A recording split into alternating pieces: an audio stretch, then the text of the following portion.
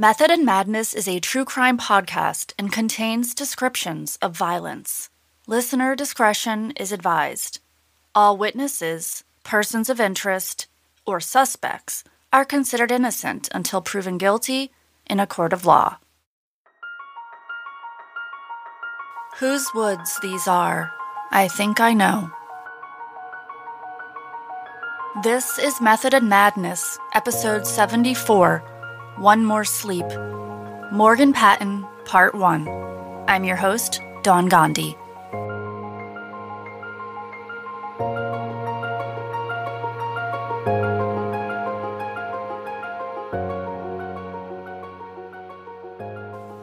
Morgan, 24 years old, sat on the couch, jotting down ideas in her notebook before snapping it closed and placing it on the coffee table in front of her.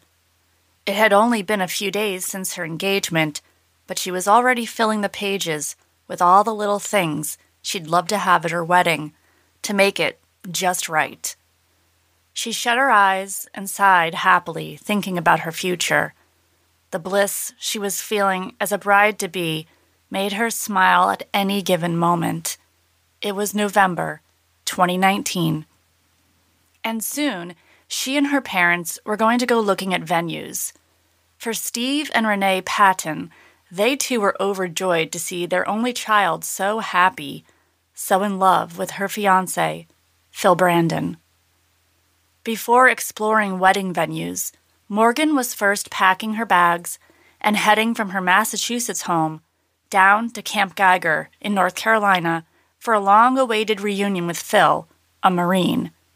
He'd been through basic training since July, graduating boot camp in October, and this would be their first chance to see each other since he proposed over the phone. But there would be no celebration with her fiancé, no whirlwind romantic weekend in North Carolina, no engagement parties or bridal shower, and there would be no wedding invitations engraved with the name Morgan Renee Patten. Instead, for a brief period, Morgan would be known only as Jane Doe by the first responders who found her body in a ditch. On today's episode, you'll hear from two grief-stricken parents and a heartbroken fiancé who have had to face the unthinkable, and now they want answers. This is Morgan's story. Let's dive in.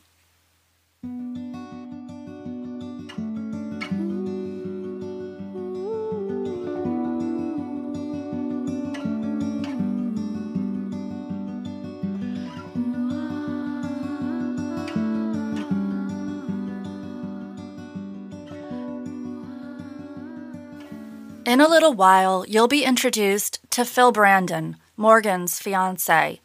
Now, here are Morgan's parents, Steve and Renee Patten. They've been collecting all the information and documents they can for the past 4 years.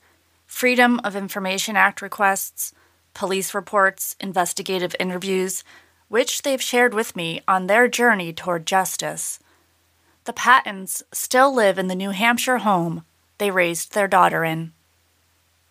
We had Morgan in 1995, October 1st, 1995, and Renee had been carrying twins early on, and we didn't know until Morgan was born that we had lost the twin in the middle of the pregnancy. Right, because I thought I had lost her, but they come to find out, they said, no, there's still a heartbeat, and you're good. But when I gave birth, I got very, very sick right after, and I had 2 placentas. But we learned after that Morgan really was our only opportunity to have a child. Renee's doctor had told us that carrying a child to term, we had a 1 in a million chance, and Renee reminded her that we had a child, and she said, well, there's your 1 in a million. So we made the best of it for as long as we had with her. For as long as they had her, which is never enough for any parent who loses a child. For the most part, until Morgan went to school, Renee was home with her. And Then when Morgan went to school, Renee went to school with her, worked in the same school. So Morgan was raised by her parents. Like, she was reading when she was 3 years old. I found a note from her kindergarten teacher the other day that her teacher talked about Morgan reading out loud to the rest of the class in kindergarten. And it just reminded me of those days when she learned to love reading by that time, by 5, 6 years old. And we used to have to force her to put her book down so that we could have dinner together. And that was another thing that was a rule in the house, is right up until she moved out of the house, is at the end of the day, we all sit down, we have dinner together, we talk about our day. And I think some of my best memories were sitting down at the end of the day and talking about, we had a prompt for our conversations when it seemed to be lacking. And Morgan would tell me something that she learned that day, and I would tell her about something I saw that day. And it was kind of fun. From the way that the Pattens talk about Morgan, and even in how I see Renee looking at her husband while he speaks, I can tell there's a lot of love in this family. I take her hiking almost every day, and she was probably about 3 years old, and we went up Mount Kearsarge, and she gets to the top, and she says, "Mommy, isn't it beautiful?" She just appreciated the outdoors and sports, music. She's talented in many ways. Very well-rounded. We did literally everything together when she was little, and I would take her hiking and to the beach and to museums and with friends and to the ocean and little day trips. And they were learning trips. She learned a lot. And then when she got older and she moved away, I would go visit her as often as I could, and we would just have so much fun. She would finish a book and, "Dad, you need to read this." And Morgan, I'm about 58 behind you at this point. It was incredible how much she read, right up until she had the book she was reading with her when she went to North Carolina. It's just, she never went anywhere without her book. When she was 21 or 22, Morgan got her first tattoo. In her own handwriting, the words, "miles to go," on her back. It became a mantra for Morgan, and those 3 words became her legacy. She'd gotten it from Robert Frost's Stopping by Woods on a Snowy Evening. Her personality really evolved as she grew. She earned the nickname Mouse when she was little because she was just so quiet, and she seemed so shy that we were kind of concerned for a while if we didn't assimilate her enough when she was little. But she was very observant, and she used that later on as she started to come out of her shell. While she was sitting there being quiet, she was soaking it all in and learning from everybody else. And when she came out of her shell, she came out and had a lot to say. Had a lot to say, and then when she had something important to say, it was thought through and considered pros and cons, and she put a lot of thought into a lot of different things. And I think that's why, as a young adult, she could set her goals and focus on what she wanted to do in life, and she would do it. She would make up her mind, and that was it. She was a go-getter for sure, and she's funny and just absolute joy to be around. I don't think anybody would ever say that Morgan was like the life of the party or, lit up a room when she walked in there, but everybody always knew that she was the one that they could count on if they needed somebody. Always. From the time there again, going back to when she was little and making friends in school, and there would be a chorus event or a band event at school. We'd end up making several stops on the way there because there were certain kids that didn't have a ride to get there, and Morgan had promised them all, "We'll get you there." Oh, we were running the taxi, and Morgan told us where everybody lived, and let's go round them up. But all through her life, Morgan's friends leaned on her when they needed her and knew she would always be there. One aspect of who Morgan was, as it will be described in a moment, makes the events that occurred on the night she died all the more baffling, all the more questionable. she would just sit and take the time to think things out and write it out. And then she also used it towards us too. Where, well, I think I should still go to the dance because X, Y, and Z, explaining why she reasons. Thought it was a good reason. And so it was going to be there, and they're sad, and I need to be there to be with them and stuff like that. She had a quality that I don't know how she acquired it. And I'm not sure that I've ever met another person that handled it as well as her. But time, it's almost like time, I can't say that it meant nothing to her because she used her time wisely. But if something came up that she wasn't ready for, and would put it on a shelf and say, I'll revisit that in 2 years. It never, once she made a decision, it never bothered her that, 2 years is a really long time. It's, maybe I should do that now. It was, nope, I'm going to do that in 2 years. And it was put away and decision was made. She didn't do anything impulsively. It was planned, and it all fitted in her timeline.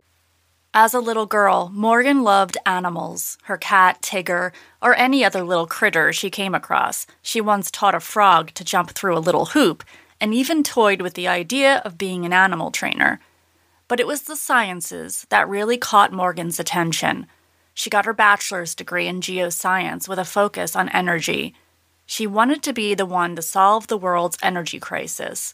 She graduated without any debt, and went on to immediately apply to the Coastal Environmental Law program at Roger Williams University in Rhode Island. In 2018, Morgan met the love of her life. I'm Phil Brandon. I am Morgan Patten's fiance. We actually met through Tinder, which I feel both of us feel a little embarrassed by, just because of the rap that Tinder gets. But we both felt incredibly lucky to have come across each other. She didn't want to give out her personal information like Snapchat or text messages or anything like that. And so we talked on Tinder for a while, and then we eventually got to texting each other and phone calls and stuff like that. But all in all, I think we communicated over different kinds of social media like that for at least a month before we ended up meeting in person, just because she wanted to make sure I wasn't just some weirdo from the internet, which I don't blame her, because the world is a messed up place. But we immediately hit it off, and we ended up going to our first date was this Mexican restaurant over on the Cape called Anejo.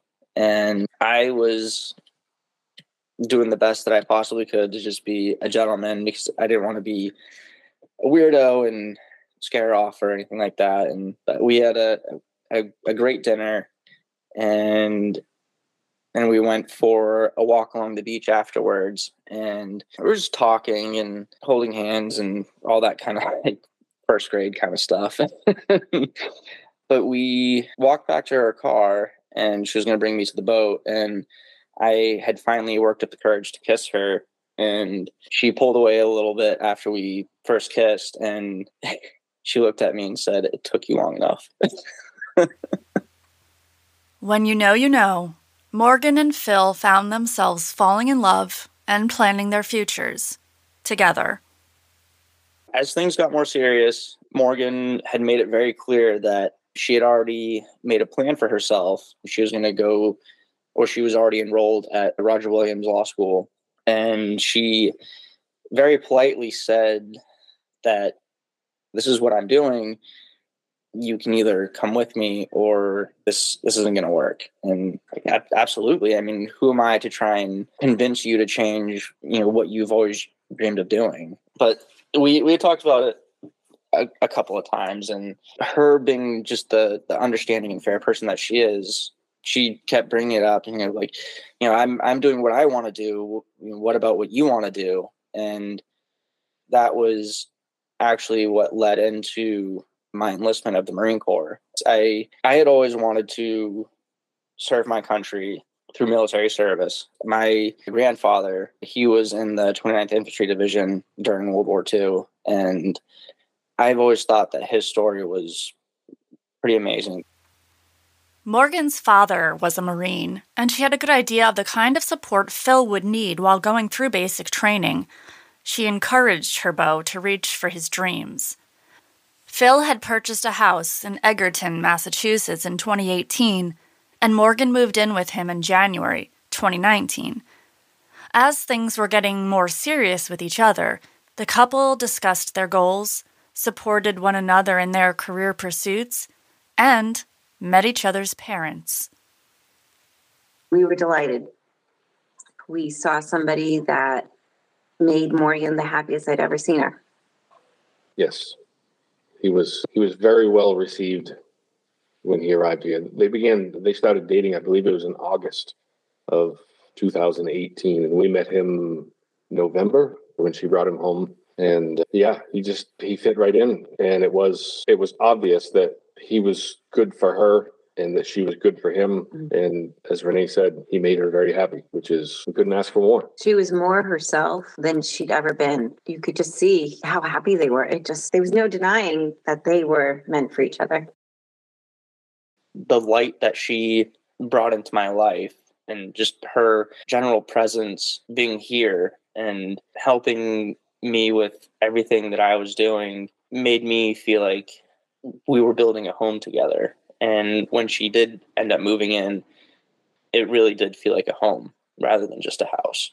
And while I was at boot camp, and at the end of our day, I'd lay in my rack and try and think about different things to try and help calm me down from all the training that we were doing. And really all I wanted was to be back home with her and just have a quiet night together. I mean, that was what we preferred to do. We actually joked about how her parents went out far more often than we did.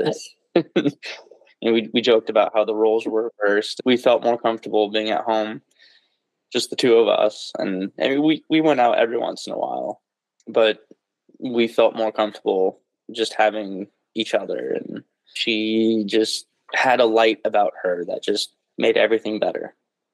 She would call her parents nonstop, and she would vent to her mom thinking that maybe I'd forgotten about her, or she would question her dad about how long it usually takes for somebody to send a letter home. And when I was finally able to send my first letter home, I addressed one to my parents and I addressed a second one specifically for Morgan. And my mom had checked my P.O. box that day, and she brought it to Morgan while she was at work. And my mom told me that just seeing the letter, Morgan had collapsed to the floor in tears, as she was so excited to have finally heard from me that she had an address to send her letters to. And Renee actually witnessed firsthand while I was in boot camp that Morgan didn't do anything else with her day until she put a letter in the mail to me.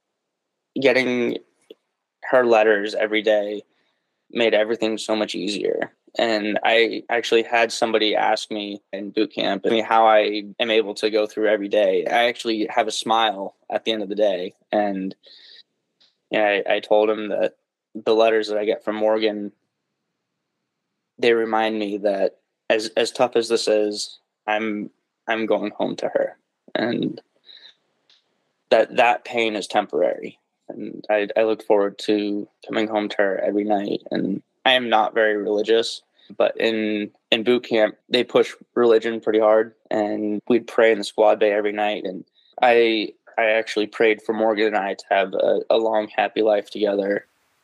Morgan had picked up extra shifts at work to keep herself busy while Phil was away at boot camp, something he really appreciated. Not only was she passing the time during their separation, but she was working hard to get that financial security, not just for her and Phil, but so that Morgan could take care of her parents one day.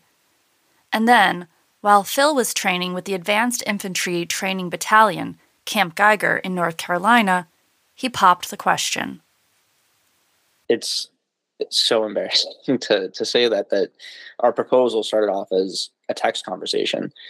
And so she did not take me seriously at all. She thought I was joking with her. And so I called her and I said, no, I want to spend the rest of my life with you. And you're just the most incredible person that has ever come into my life. And I want to go through life with you. And so she said yes.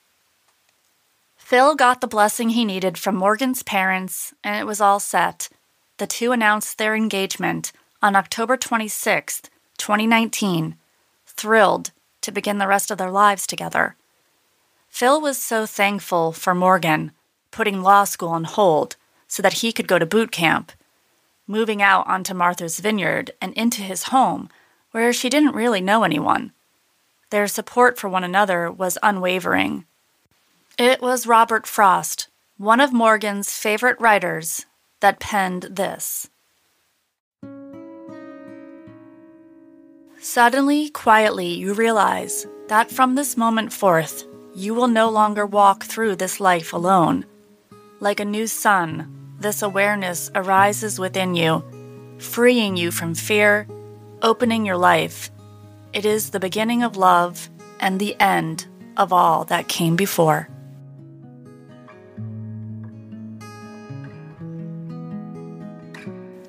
"14 days after their engagement, Phil was given an extended weekend.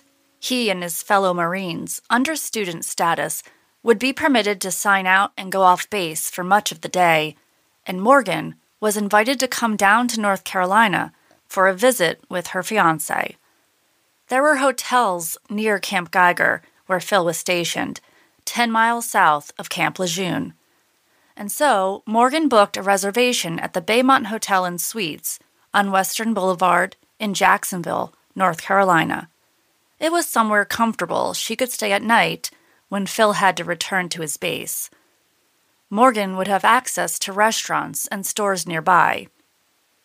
At 5:30 a.m. on November 8th, 2019, Morgan began her day-long journey from Martha's Vineyard to North Carolina. The only person that she knew that would be awake would be her dad, because her dad routinely gets up at 4 a.m. every day. But she called him, and he tells the story of how she just has the absolute most excited tone in her voice, and be ready to get this day started. Morgan had called her dad at 5:30 a.m. from the ferry she took from Oak Bluffs into Woods Hole at the southwest corner of Cape Cod. She told Steve how excited she was, how she could barely sleep the night before, the anticipation of seeing Phil so soon. It was the start of Veterans Day weekend, and from Woods Hole, Morgan caught the first bus to Logan Airport in Boston, boarded a flight to JFK in New York, and hopped a commuter flight into Jacksonville, North Carolina. And finally, an Uber took her to her hotel. Morgan kept in touch with her parents during her travels, and at 7 p.m. that evening, she let them know she was safely in her hotel room. She showered and considered what she'd do for dinner. So I texted her the little bit that I could, but I knew she was in constant communication with her parents and my parents and everyone else throughout the day. And we did talk on the phone a little bit that night, but the squad day was actually a little rowdy. Everyone was excited to go into the extended weekend and finally have some Liberty hours. And plus it was the weekend of the Marine Corps Ball. So one of the guys ended up buying this big speaker from this PX store. It's kind of like a convenience store that's on all the military bases. And so he bought this obnoxious speaker, and he was just blaring music. And I was trying to have a conversation with Morgan on the phone. And I was just like, "I'm sorry, can I please text you?" And she was like, "Yeah, that's fine. I'm trying to figure out what I'm going to do for dinner anyway." And so we were texting each other, and I was trying to convince her to have something delivered to her room, just for the sake that she was by herself and I wasn't there, or if anything were to happen, I couldn't get there. Plus, living on an island, we don't have like Uber Eats or anything like that. And so whenever I'm off island, I try and take full advantage of that. And so I just didn't want her to leave her room unnecessarily, and just to play it a little more safe. And she had decided to go to the Applebee's that shares a parking lot with her hotel. And her exact text to me was, "I know Applebee's sucks, but it's in the same parking lot, and I don't want to walk around alone at night." And there's actually security footage from the hotel that shows her leaving her room, and she takes the long way around the parking lot, walking underneath all the street lights or underneath the lights in the parking lot to make sure that she stays visible. And I mean, she could have walked out her door, cut across the parking lot and through the bushes that really separated the hotel parking lot from the restaurant parking lot, and been at the backside of the Applebee's in less than 5 minutes. But she chose to take the long way to make sure that she stayed visible and stayed safe. Morgan took a seat at the bar at Applebee's and ordered a garden salad with chicken and a Sam Adams Boston Lager. While having her dinner, she continued to keep in touch with her parents and with Phil via text.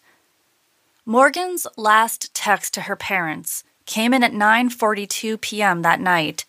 She said, "Okay, going to sleep." 2 minutes later, she added, "I'll text you in the morning." Renee responded, "Love you, good night," with a heart emoji. At 10:19 p.m., Phil texted Morgan, "I can't wait to be home, doing life with you." Morgan responded at 10:24 p.m. with, "I can't wait to see you tomorrow." A minute later, she texted, "Also, people bring in cocaine onto base through pizza, just by the way." Phil replied 11 minutes later with, "I can't wait either. I'm so excited. I'm going to kiss you all over." His next text, in response to Morgan's comment about cocaine, said, "And do they really?" At 10:40 p.m., Morgan responded with her last text to Phil saying, "Yes, they do." At 10:45, Phil texted back, "That's weird as f***. Haha." Nearly an hour later, Phil sent Morgan one more text. "I hope you're getting plenty of sleep, baby girl. I can't wait to see you tomorrow. I love you more than anything in the world." One of the things that her and I said to each other all the time before we ended up moving in together was by Tuesday or Wednesday, we would get so frustrated that we couldn't see each other when we got out of work that we would say only one more sleep or only two more sleeps. And meaning the sooner we went to bed, the sooner we'd be one day closer to seeing each other. And I know we were both thinking the exact same thing. And as much as we wanted to stay up all night texting each other, I knew that just tell each other one more sleep, and because that's all we had. The sooner we went to bed that night, the sooner we'd wake up, and we'd see each other first thing in the morning. Unfortunately, that didn't happen. Let's take a break.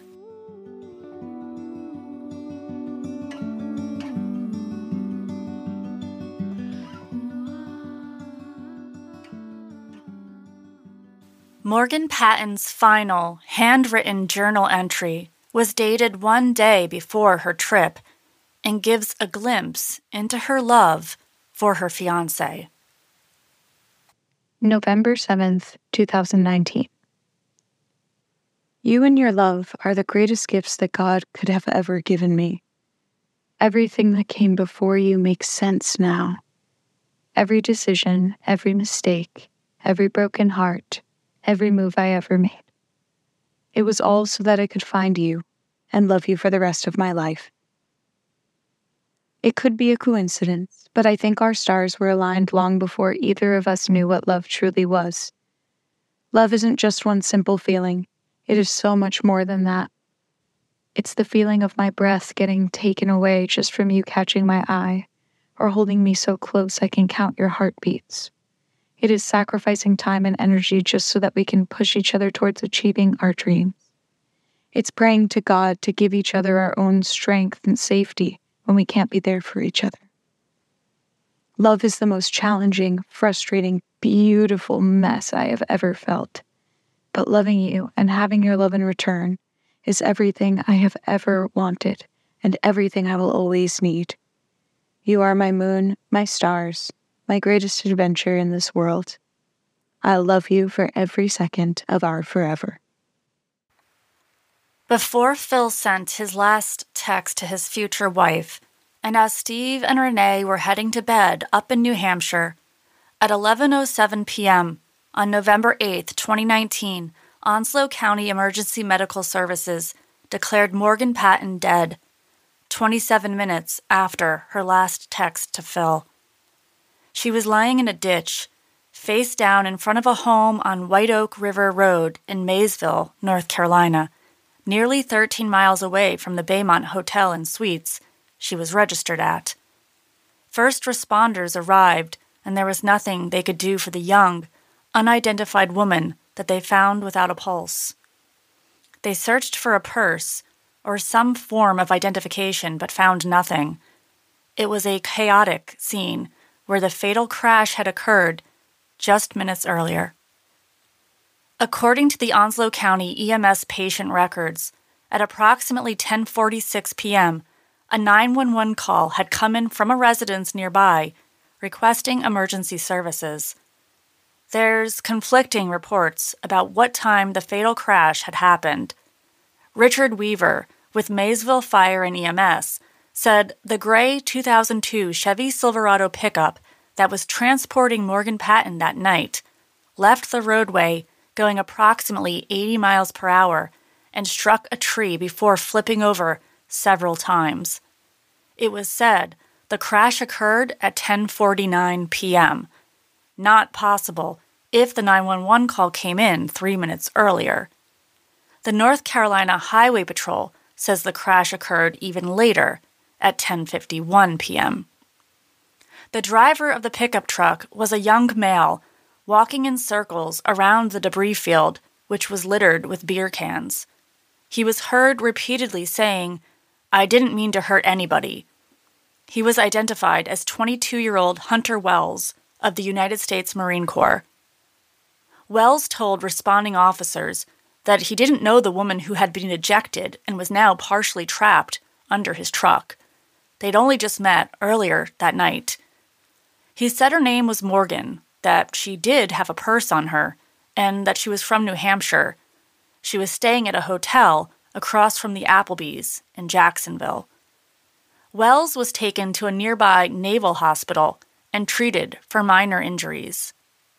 His buddy, 20-year-old Charles Cornwall, also a United States Marine, was found partially hanging out of the rear passenger window with such severe injuries that EMS did not expect him to survive. 5 hours and 42 minutes after Morgan was declared dead, Steve Patten received a knock at his door. The sun hadn't even risen yet. Lieutenant Ed Shaughnessy of the Bradford, New Hampshire Police Department was dispatched to the Patten residence and delivered to Steve, face-to-face, his worst nightmare. There had been a fatal crash the night before in Maysville, North Carolina, and as a result, Steve's daughter Morgan was pronounced dead at the scene. What followed was utter shock and disbelief. The last that Steve and Renee had heard was that Morgan was on her way to bed after eating dinner just a few hundred feet from her hotel room. She didn't have a car down in North Carolina. Neither did her fiancé, Phil. What's more, the crash had occurred miles away from where Morgan had been staying. Coming up next on Method and Madness, Part 2 of Morgan's story. What happened the night of November 8th, 2019? What events led up to Morgan Patten's death? How, after spending 13 hours traveling south to see her fiancé, did she end up in a truck with two strangers traveling at a high speed down a dark road? There's a lot more to dive into. Until next time, I leave you with Morgan's favorite poem by Robert Frost, Stopping by Woods on a Snowy Evening. Whose woods these are, I think I know. His house is in the village, though. He will not see me stopping here to watch his woods fill up with snow. My little horse must think it queer to stop without a farmhouse near, between the woods and frozen lake, the darkest evening of the year. He gives his harness bells a shake to ask if there is some mistake. The only other sounds the sweep of easy wind and downy flake. The woods are lovely, dark and deep, but I have promises to keep, and miles to go before I sleep, and miles to go before I sleep.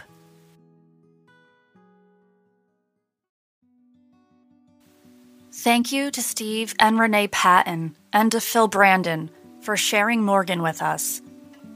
To keep up with Morgan's story, join the Facebook page Miles for Morgan and visit Steve and Renee's blog at morgansmilestogo.com. Check the show notes for more details. Thank you for listening to this episode of Method and Madness. If you haven't already, please leave a rating or review, and don't forget to hit that subscribe button. To connect, I'm on X at MethodPod and on Instagram at Method and Madness Pod. I'm also on Facebook. To chat, suggest a case, or discuss the episode, reach out to me at methodandmadnesspod@gmail.com. Method and Madness is researched, written, and hosted by me. Sound editing is by Moen Spo. Voiceover of Morgan's journal entry by Anna Cohen. That's it for this week. Until next time, take care of yourself. For crisis support, text HELLO to 741-741.